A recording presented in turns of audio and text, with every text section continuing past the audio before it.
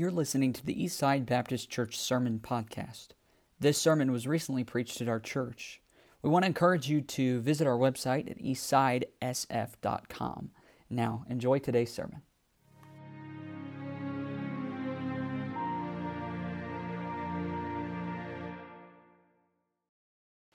Looking forward to this morning, the book of Genesis is where we're going to be, Genesis 1. And I can tell you, if I can be honest with you today, I feel like a guy that committed to climb a mountain with his buddies, only to realize they were going to go climb Mount Everest. So it feels a little bit like the time that I agreed to run a half marathon with my wife. I did not know what I was getting into. And, Genesis is one of those books that you don't approach lightly, But after looking at it and studying and getting prepared for this today, I'm excited about the possibilities and the importance of this book to every Christian life. And grateful for the opportunity to preach through it. And so if you found it, hopefully you found it. It hasn't taken you that long. As Brother Chad mentioned in his message a couple weeks ago, he was preaching out of Genesis, and Brother Mark Ledoux has been preaching out of the book of Genesis in our Sunday school class the last few weeks, so we're going to get lots of Genesis coming up, but I don't think it's going to hurt us at all. And so Genesis chapter 1, if you've found it, let's stand. And we're not going to read a very long passage. As a matter of fact, this might be the shortest passage I've ever had people stand to read. And we're going to read the first 4 words. Okay? So let's see if we can do this together. Are you ready? Let's read it together. Ready, begin. In the beginning, God. Some were not paying attention, but the rest got it. The first 4 words, let's read it again. Are you ready? In the beginning, God. Now, don't look at your Bible. Let's see if we can do it by memory. Are you ready? Begin. In the beginning, God. There's a lot said in that phrase. Those 4 words probably mean more to us as the human race than anything else. In the beginning, God. And and I've told people this already, it's not an explanation, it's not an interpretation, it's a declaration. In the beginning, God. And if you will accept that, and then after the message today, as I preach through this, realize the importance of that in your life. In the beginning, God. Then I think we'll be doing well, and as we approach this book, we'll probably be well on our way to having a transformed life. Because if our life starts with God, and everything we do starts with God, there's really not a way to go wrong. In the beginning, God. Let's pray. Lord, I love you, and I'm grateful for this truth, and I say that all the time. I'm grateful. And I do feel a little bit, it's a daunting task. I do feel somewhat overwhelmed at the thought, but there's so much here and so much help. I pray today that you would help us to see it, that you would help me to convey it, and Lord, that we would have an idea of where life is best, and that is when we start with God. In Jesus' name, amen. Thank you. You can be seated. I was able to spend some time this week with a young engaged couple, and they're preparing to get married. And that's always an exciting time in the life of a couple. And when you talk to them, one of the things that I like to ask young couples when we're talking about their upcoming wedding is I like to ask the question, so how did you meet? And when you ask that question to engaged couples especially, they both they get a little smirk or smile on their face, and they get a little silly, and you hear a little bit of a chuckle, and they're just so in love. They're just so happy, and even if their story is boring, and most of them are, okay? I'm just being honest. But in their mind, it's the most romantic story they've ever heard. And that's okay with me. I like to hear it.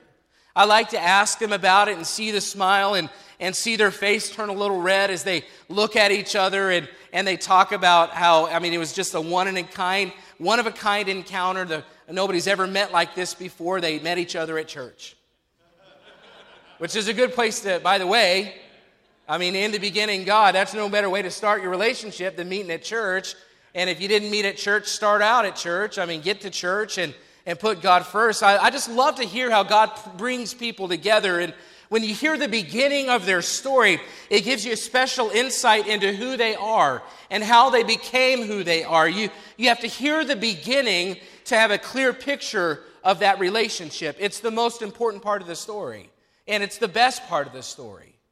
The same is true as if you're reading a book or you're watching something, a program on television. The beginning is essential to your understanding of the story. No one reads a book by starting in the middle and just going from there through the ending.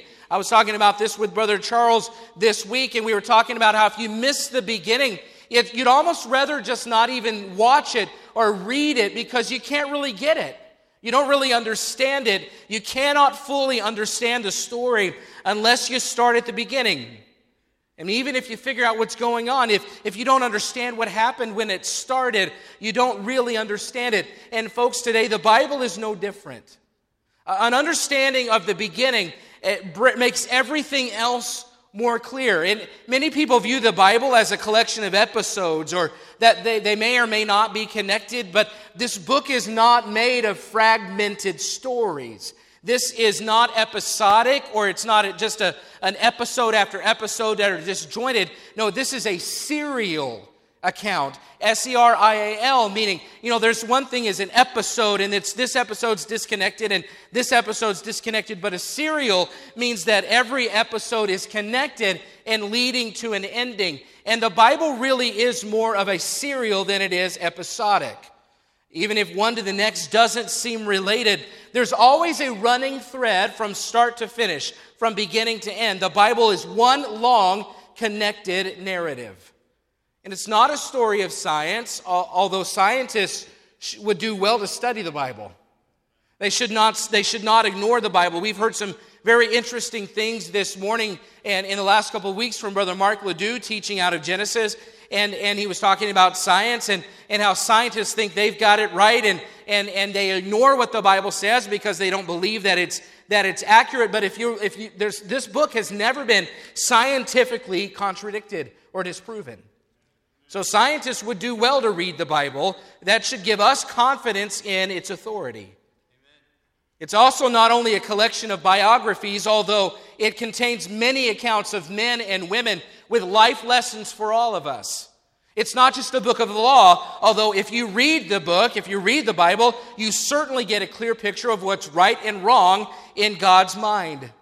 It's also not simply a book of history, although historians would also do well to learn from this book because, again, nothing you read in the Bible has ever been debunked by historical evidence. It's all supported.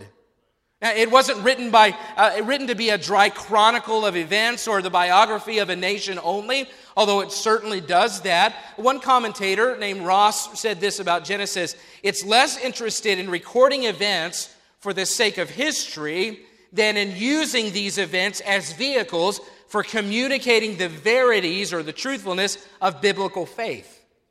The accounts, the stories, the events recorded are not in and of themselves just to be something we read and we say amen to and then move on.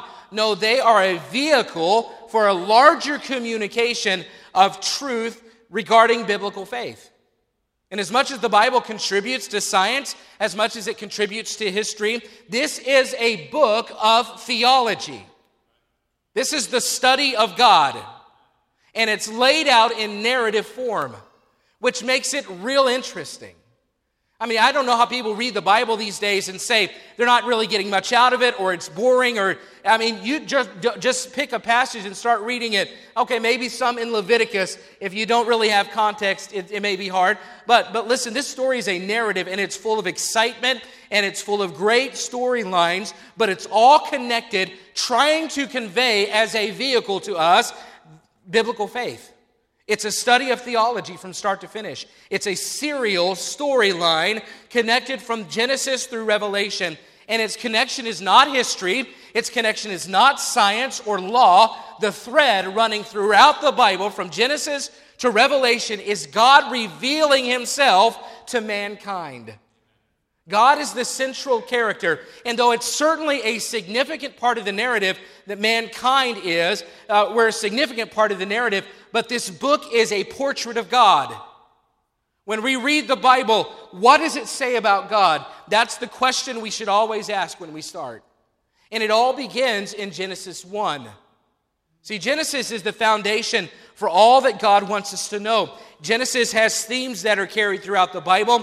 There are at least 200 direct quotes or allusions, A-L-L, allusions to the book of Genesis in the New Testament, at least 200. There are over 100 quotes or references in the New Testament from the first 11 chapters of Genesis alone. Every New Testament author, and this is interesting, every New Testament author refers to or quotes from the first 11 chapters of the book of Genesis, and every single author does in their books, in their writings in the New Testament. Jesus Christ himself quoted at least 6 different times from the first 11 chapters. So if you don't believe that understanding the beginning is important, the evidence from Jesus Christ and those New Testament authors, that should be enough to convince us this is important. They were still talking about it thousands of years later.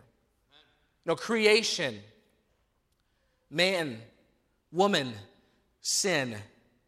You get the beginnings of all of these things, and it's appropriate that it's called Genesis because the title Genesis comes from a translation of a Hebrew word which literally means the beginning. Genesis means origin, it means birth, it means source. So as you read Genesis, you realize this book really does present the beginning of all of those important themes, of all of those important doctrines and teachings of God. In written form, God is revealing the beginning of those things like creation and sin and man and woman and marriage and the Sabbath and family relationships and labor and murder and civilization and culture and worship and nationalities and languages and redemption. We see the origin of all of those kinds of things, the source of those things, the birth of these big ideas that are foundational to our faith, and we see them first mentioned in the book of Genesis. But one thing that we don't often consider is that this book had an original target audience. This book was written for a certain people, and their situation parallels much of what we deal with today. You see, Genesis was written to people who needed to go back to the beginning. They needed to get back to God so they could clearly understand life within the context of God. The book of Genesis was written by Moses. Maybe in your Bible it says this. It does above the title Genesis. It says the first book of what? First book of Moses. It does in my Bible. I'm sure many Bibles do. As a matter of fact, Moses wrote the first 5 books of the Bible, the 5 books of the law, the Pentateuch. There are some who try to cast doubt on Moses as the author, and I don't pay much attention to them because of a verse like Jesus said in John 5:46, when he said, "For had ye believed Moses, you would have believed me, for he wrote of me." Or who's going to dispute the words of Jesus Christ?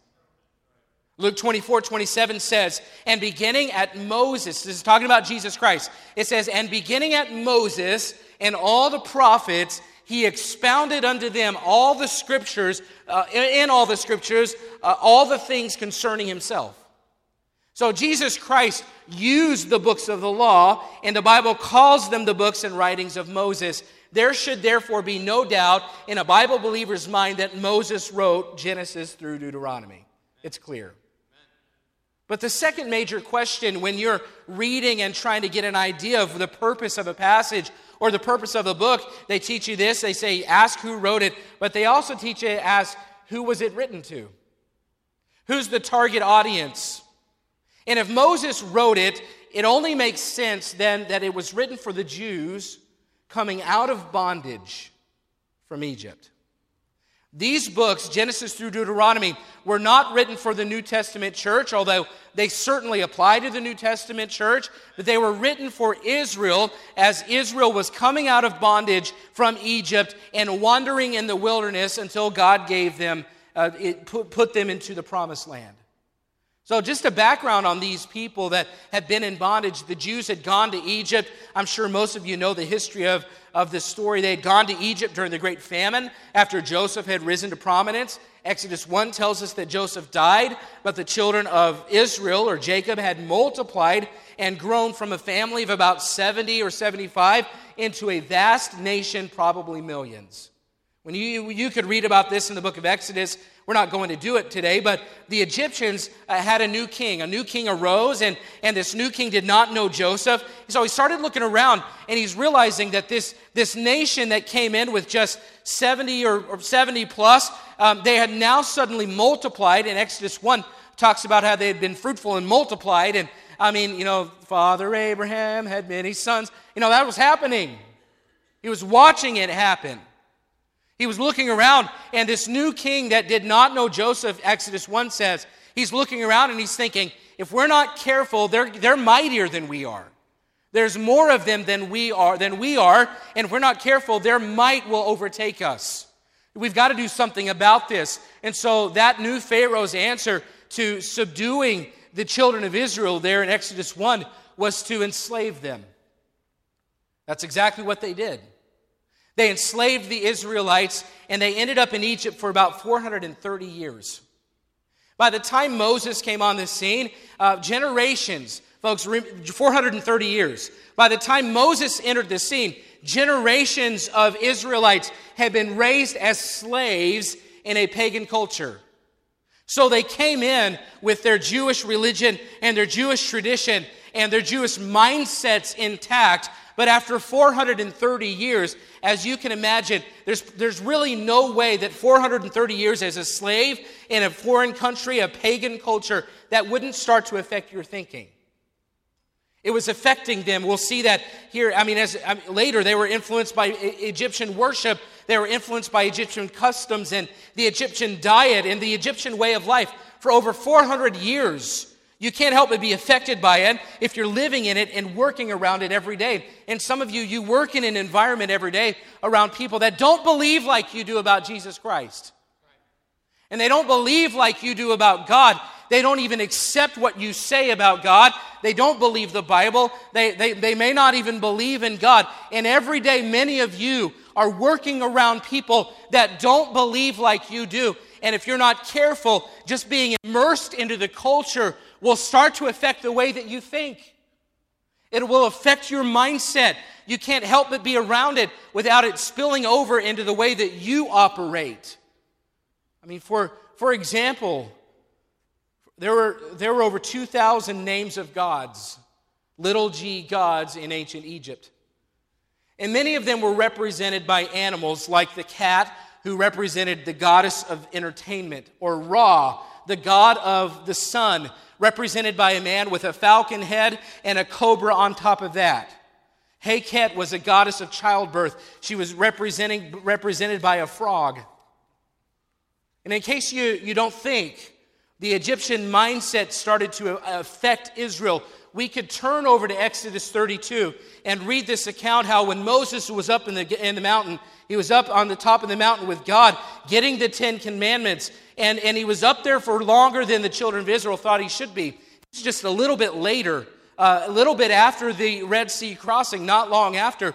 He's up there too long, and they're saying, well, Moses is not coming back down. We haven't seen him. So they go to Aaron, and they say, Aaron, Moses' brother, they said, let's worship. So they give him their earrings and their gold, and Aaron takes the earrings and the gold and all the precious jewelry, and he melts it down, and he forms, what does he form? A golden calf.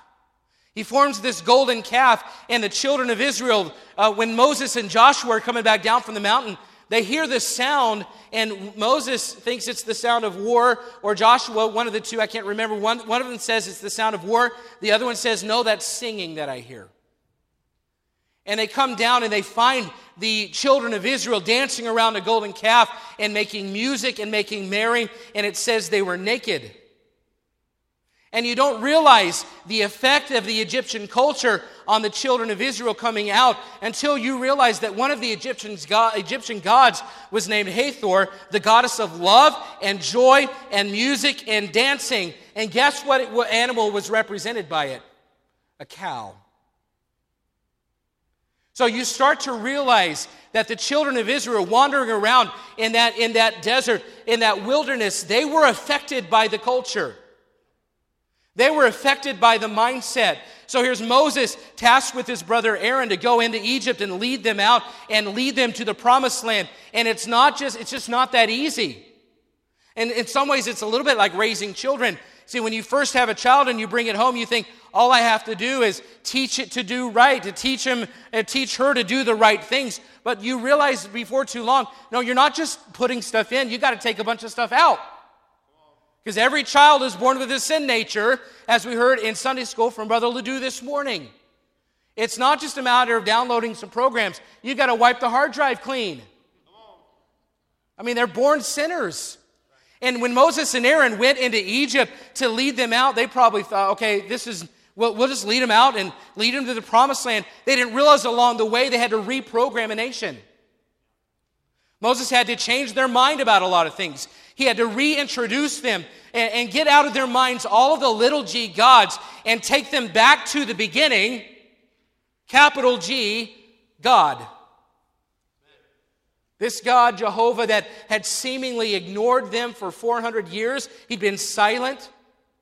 They cried unto him, it says over there in Exodus, and by reason of their bondage, their cries came up to the Lord. And finally, as they're passing through the Red Sea on dry ground, and they're watching Pharaoh and his armies be overcome by the waves, and they're thinking, man, this is going to be good. Moses and Aaron think, well, finally, this is going to be easy, until you realize just a little bit later, maybe the next day, they're all complaining about Moses. And they're all complaining about God, and they're complaining about how things used to be. What were they looking back to? They were looking back to Egypt. They were looking back to the culture that they had grown accustomed to. They were looking back to the things that they were comfortable with. And then not long after that, they're making a golden calf. See, God's people came out of Egypt with Jewish bodies, but in many ways they had Egyptian hearts. And they needed a reminder of where they came from. They needed to know where it all began. And I believe it was during that time frame that after Egypt, in the wilderness, they had lots of time apparently. You know, the cloud would park or the pillar of fire would park, wherever it was, that's where they stayed. If it moved, they moved. But I believe that it's during this time that the God, the Spirit, moved in Moses to write about their history. Because he was trying to reprogram the mindset and the hearts of a nation. He wrote about generations. He gave them a timeline. And if you'll read over in Exodus 1, you see about Joseph's generation ended.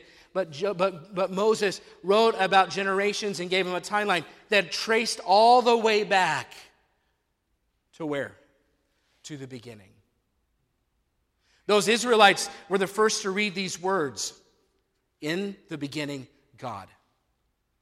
And as they were exiting Egypt, exiting out of Egypt, God was pulling Egypt out of them.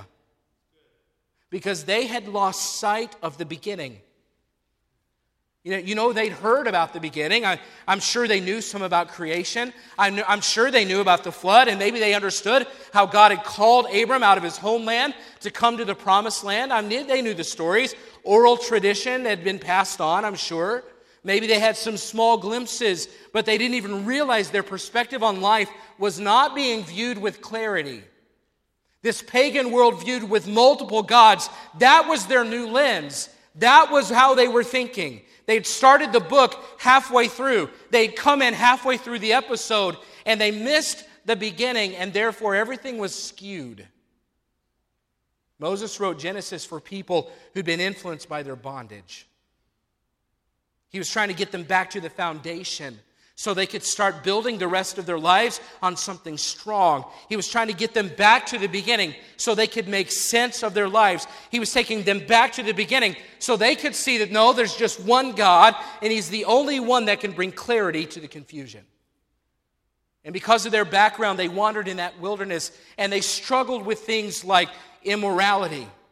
They struggled with things like idolatry. They struggled with having a proper view of marriage and children. They needed something. They needed someone to make sense of it all again. And Moses knew that starting at the beginning would bring them back to the most important thing they could know about: God.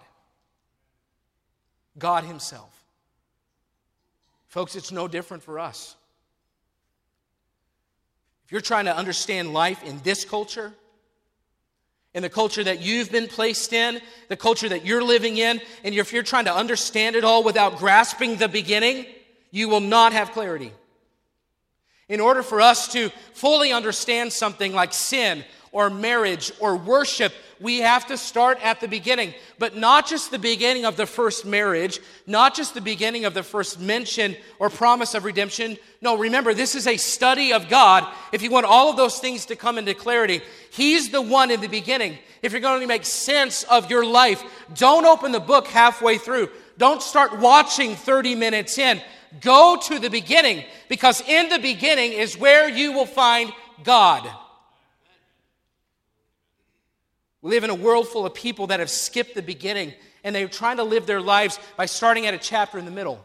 You look at around you in this culture, you're going to see a world, not just a world, you'll see a country, you'll see a community, you'll see a family, and you'll even see individuals that are trying to make sense of it all, and they're trying to answer questions about things like creation and the purpose for man's existence. They're trying to answer questions like what's right and what's wrong. They're trying to answer questions about human sexuality. They're trying to answer questions about gender definitions, redemption from sin, who Jesus Christ is, what does the cross mean, so on and so on. But rather than trying to understand those things from the beginning within the context of where it all started, they've skipped the beginning, and they're trying to figure out life and all these things and make sense of it all on their own without understanding the very beginning. Rather than going to the central character, the source of life, the Creator God Himself, the one who it's all about, they've bypassed the foundation and they've started building on shaky ground. They've skipped the beginning, and they're trying to tackle the issues of life in their own wisdom and in their own understanding. And friends, when that happens, you see the kinds of things that are present in our culture. No wonder we're so full of confusion about the basics. Because we're trying to make sense by starting somewhere without God. The only context in which the things of life make any sense is by understanding God Himself. Skipping the beginning has led to a mess, and it's spiraling out of control. Without God, none of it has much meaning. But Genesis itself is the same way. I mean, you think about all the things that Genesis is, and it is many things. I think about the fact that it's a book of generations. In other words, it's kind of split into these units, these thought units, and it starts, there's time frames. And you have the generation of God or heaven at the beginning. You've got Adam, the generation of Adam, and you've got the generation of Noah, and it skips down to where you've got the generations of Terah and Abraham, and you've got Isaac and Jacob, the generations. It's time frames. It's kind of cut into slices of time. And as important as it was for the children of Israel to know their family tree, none of it mattered if they had stopped at Adam. If they had traced their roots back to Adam and said, that's where it all began, even that doesn't provide clarity, because there's one more generation before that, and that is God. If they had stopped at Adam, it wouldn't make sense. Listen, without God in the line of the generation, it was empty history. Folks, the only sense to make out of the mess of life is to keep God in it. Family problems are too big. Health issues are overwhelming. Spiritual battles are bigger than you can handle. Salvation, I'm just thinking about salvation. Your eternity, listen, there may be somebody in here today, and you've never received Christ as your Savior, and you don't know what the future holds, and Jesus Christ is God's Son, and He died on a cross that we sang about this morning, and your only hope for your future to have a good ending is to let Him step into your timeline. If you're looking back on your life and you're looking at your timeline and you're thinking about the markers in your history, and if you're looking around and looking that way and you're looking back and you're saying, well, I don't really see God anywhere in the time frame. I don't see God in my timeline up to this point. Then you have no future. Because if God's not in your past, you don't have a good future. You need to look back and see, has there ever been a moment where God inserted Himself, or where you accepted God into your timeline and He stepped into your life through Jesus Christ, and you can look back and say, that's the moment I was saved? Or is it just one of those things you kind of hope is there? You know, you need to be able to look at your timeline and see Jesus Christ if you want to have any hope for a good future. The book of Genesis is a book of generations, and it gives us timelines, and it gives us time frames, and we see this person, and this person, and this person, and as Israel was reading it, and they're okay, this is the one that came before Abraham, and this is the one that came at this point in time. After Noah, then it was the sons of Noah and Shem. Okay, now I see this. I didn't really understand that before. Now they've got it in writing. They're reading it for the first time. And as they're reading it, it's giving them hope, because they're, there's Abram, I recognize that name. And there's that generation, and Noah, and I recognize that. And then there's Adam. If it had stopped there, how much hope would they have for the future? But it went one further, and it said in the beginning, God. And that's when they realized, He's involved in this. Therefore, we have our past, because God is there, gives me hope for the future. So the book is a book of generations, but without God, it's just a timeline. The book of Genesis is a book of blessings and curses. It doesn't take long to read that. You realize in the book of Genesis it's very clear. In Genesis 3, we could go there and look at Adam and Eve disobeying God. If you obey and do right, life is good. But if you don't, life is tough. And that's not a lesson I have to teach you this morning. If you've lived any kind of life at all, if you've been around at all, you know when you make good decisions, life is good. When you make bad decisions, life is tough. I'm not saying that it's always easy, and I'm not saying there aren't trials that come along. But I mean internally, when you do right, you're good with God.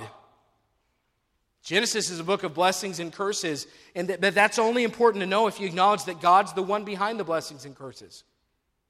See, it's not just a matter of chance. Creation was a specific plan made by a supernatural God. And when He creates, it's good.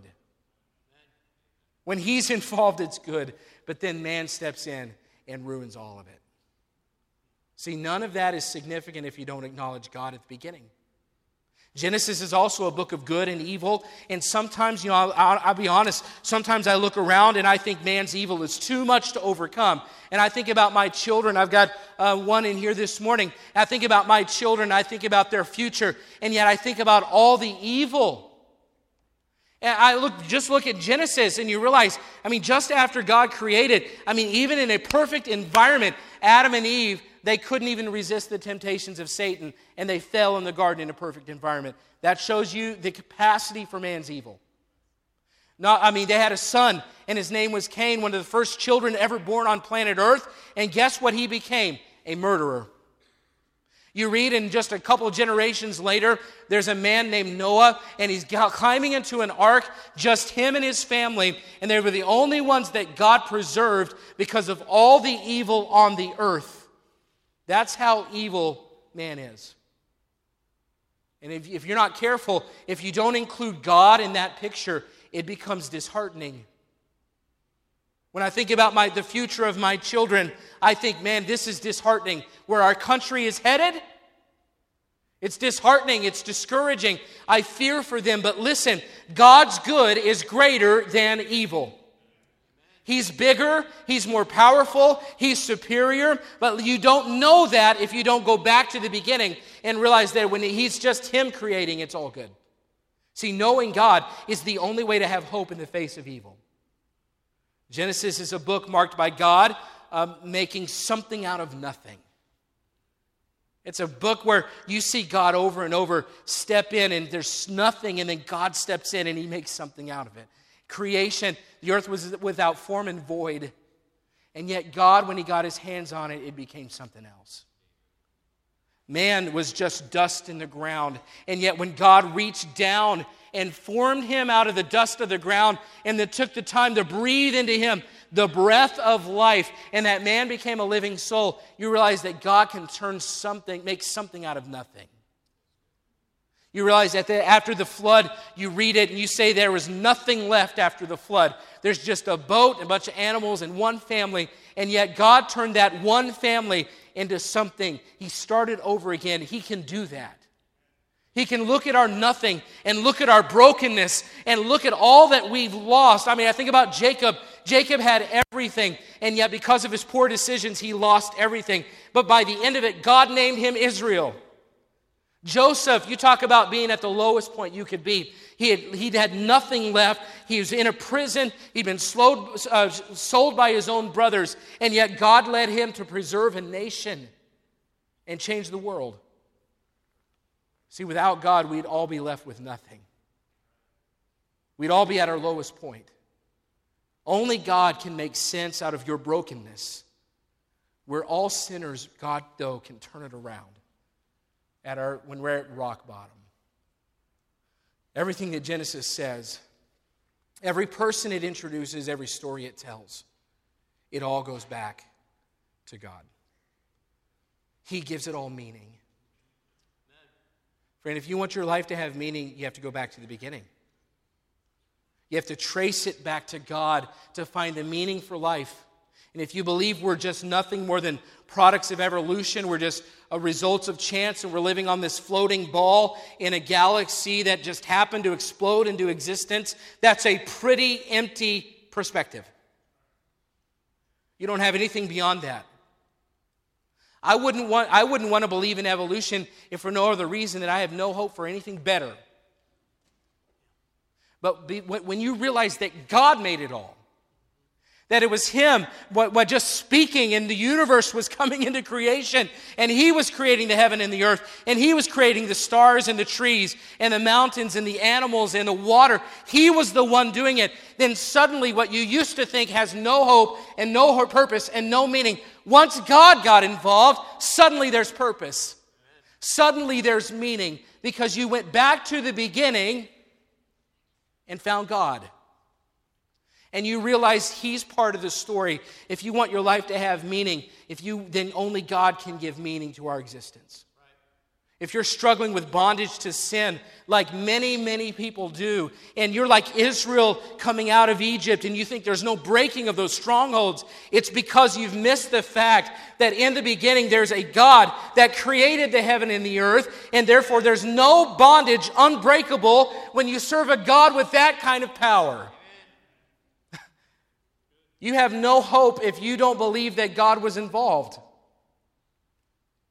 If you're struggling with a life situation and you think God has abandoned you, then you have forgotten that from the beginning God loved mankind so much that He breathed into him the breath of life, and now all of us bear the image of God. He loves you greater than you and I could even understand. And as if that wasn't enough, after He took the time apart from all the other creation, we're the only ones that He breathed His life into. And if that's not a proof of His love, then years later, after we'd been in bondage to sin for all that time, He reached down again, but this time with His Son, Jesus Christ. He sent Him to die on a cross in our place for our sin. And once again, He breathed new life into dust. He gave us hope where there was none before. Amen. When God steps in, there is life and there is hope. But you have to go back to the beginning. See, it's not just finding Him. You can know Him. Amen. And if you're here this morning and you're saying, I want to make sense of life, I want to be saved, I want to grow, I want to be blessed, I want to have peace, I want to take some spiritual steps, then go back to the beginning so you can know God.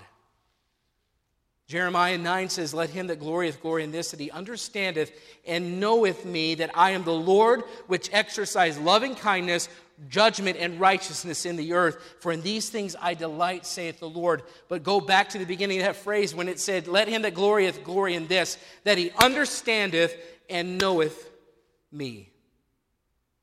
You know, your highest calling in life is to know God. The greatest decision you'll ever make, the best choice you'll ever have, is to go to know the one who knows about life. There are people in this room right now, everybody in this room, but especially those who are not finding their way and they're not making sense of life. Go to the one that knows about life. Amen. He's the only one who makes sense of it all. He's the only one who can bring it into perspective. He's the only context that brings meaning and hope. So know God through His Word. Just like Moses was trying to get the children of Israel to do. Go back to the beginning. Start with God. He wants to know you. He wants to, do you hear that? He wants to know you. Stop trying in your own way and trying to figure it all out without Him being involved. Stop trying to open the book halfway and trying to figure out what it all means. Don't come in halfway through the episode and try to make sense of it all. No, let everything in your life start with knowing God, and He is found in the beginning. Parents, the best parenting advice you'll ever hear is know God. Husbands and wife, the best marriage advice that you could ever receive is know God. Children in here, you want to be content, you want to have a good relationship with your parents. The best advice I can give you today is go back to the beginning, know God. We've got employees in here that you want to do the best you can in your workplace. You know, the best way to be the best employee you can be is to know God. We've got singles in this room and you're not married and there's no prospect and you're wondering if you'll ever have a story like we told at the beginning about that couple that's all smiles and talking about their beginning. Oh, there's hope. For some of you. But listen, you want to be content even in your situation as a single person? Know God. Amen. There's some senior saints in here. I was meeting with Brother Halverson just this week. Curtis Halverson, he had a stroke on Friday night. Pray for him. He's doing pretty well, but pray for him. I love when I walk in the church and I see him and he's got the biggest smile on his face and he's happy and he's content and he's pleasant. I was talking to Brother Ellis just now too. Same thing. I just love to see the smiles on their face. And you know, some people might say, well, you know, they're getting up in years and they don't have much more to do. But you know, when you know God, even that situation in life, when you know God, you can be content and have peace and be happy and be a blessing and be an encouragement even as an older person. That's right. Amen. When you know God, it gives your life meaning. The most peaceful people I've ever met know God. Start with God. Know God. Know the one who knows about life. Why would you go to a source with somebody that doesn't really know what they're talking about? That's right. One interesting thing about this book is even though it's the book of beginnings, Genesis, there's one beginning it's never been able to explain. It's inadequate. And before you think that I'm a bad preacher and I'm a bad person for casting doubt on the Bible, no, there's one beginning it's never been able to explain, and that is the beginning of God. See, it simply says, in the beginning, God. Why is that? Well, because God is not created. He's eternal. Psalm 90, verse 2. We read this last night in men's prayer meeting, which I think you ought to come to that, guys. Come and pray for the services on Sundays. Last night in men's prayer meeting, we read this verse. It says, before the mountains were brought forth, or ever thou hadst formed the earth and the world. This is Moses talking. Even from everlasting to everlasting, thou art God. We were reading that last night, and I was getting excited because I'm about to talk about Genesis, and I'm reading about how he says, before you created the mountains and before anything was formed, thou art from everlasting to everlasting. Thou art God. And I was excited, and then I looked up under the heading and realized it was written by Moses. See, sometime in the wilderness, God had revealed some things to him that nobody else had ever really heard. And he had wrapped his mind around the fact that God is eternal. And he can't be explained. He can't be necessarily proven, although there's plenty of proof. There's evidence. But, you can't really measure him, is what I'm saying. And here's Moses writing, before the mountains, you're everlasting. You didn't have a beginning, God. And that first phrase of Genesis 1 is a declaration. It's not trying to explain anything. It's not trying to give us something to interpret. God is not explained. He simply is. And I know that's cause for endless debate, but hear me out. I know it's cause for endless debate, and we have a tough time wrapping our minds around that, but honestly, that's a good thing. I read one time somebody wrote this: if God were small enough to be understood, he would not be big enough to be worshiped. If God were small enough to be understood, he would not be big enough to worship. So listen, the fact that God is difficult to understand or explain is okay. It gives us confidence that he's greater than anything we have to face. If I could measure him with a measuring stick and I could kind of put numbers to God, he wouldn't look quite as big when a trial comes my way. He wouldn't look quite as big when I'm facing a situation I don't know how to get out of. He wouldn't look quite as big. But the fact that he has no beginning, the fact that he was not created, the fact that he's from everlasting to everlasting means there's nothing that comes my way in life that I don't have somebody to turn to that has an answer for it. There's no trial too big. There's no financial need too great. There's no health need that's too scary. There's nothing bigger than what God can handle. He is immeasurable and eternal. There's nothing that he doesn't have the answer for.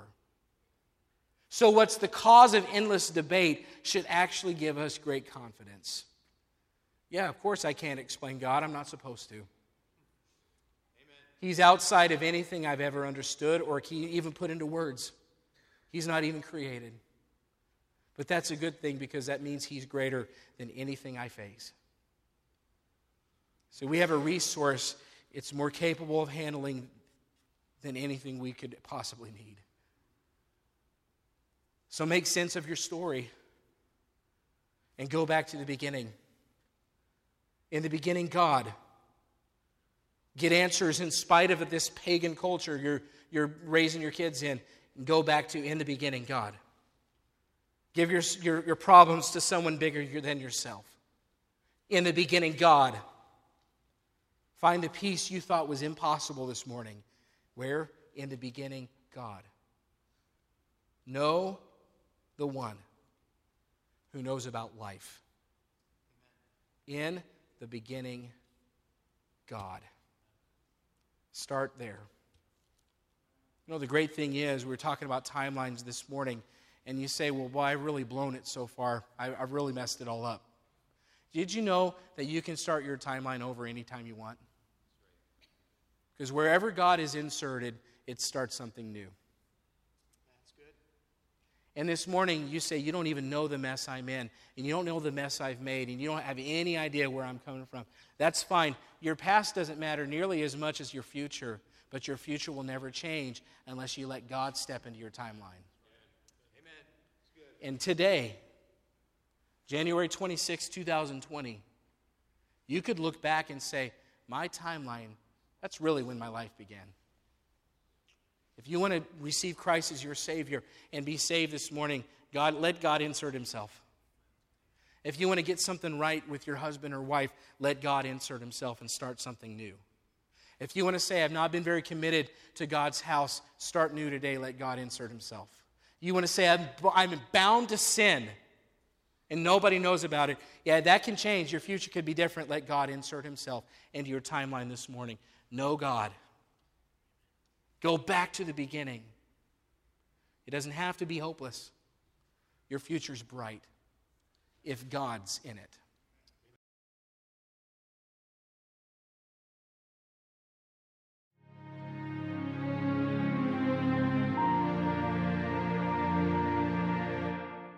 We want to encourage you to visit our website at eastsidesf.com.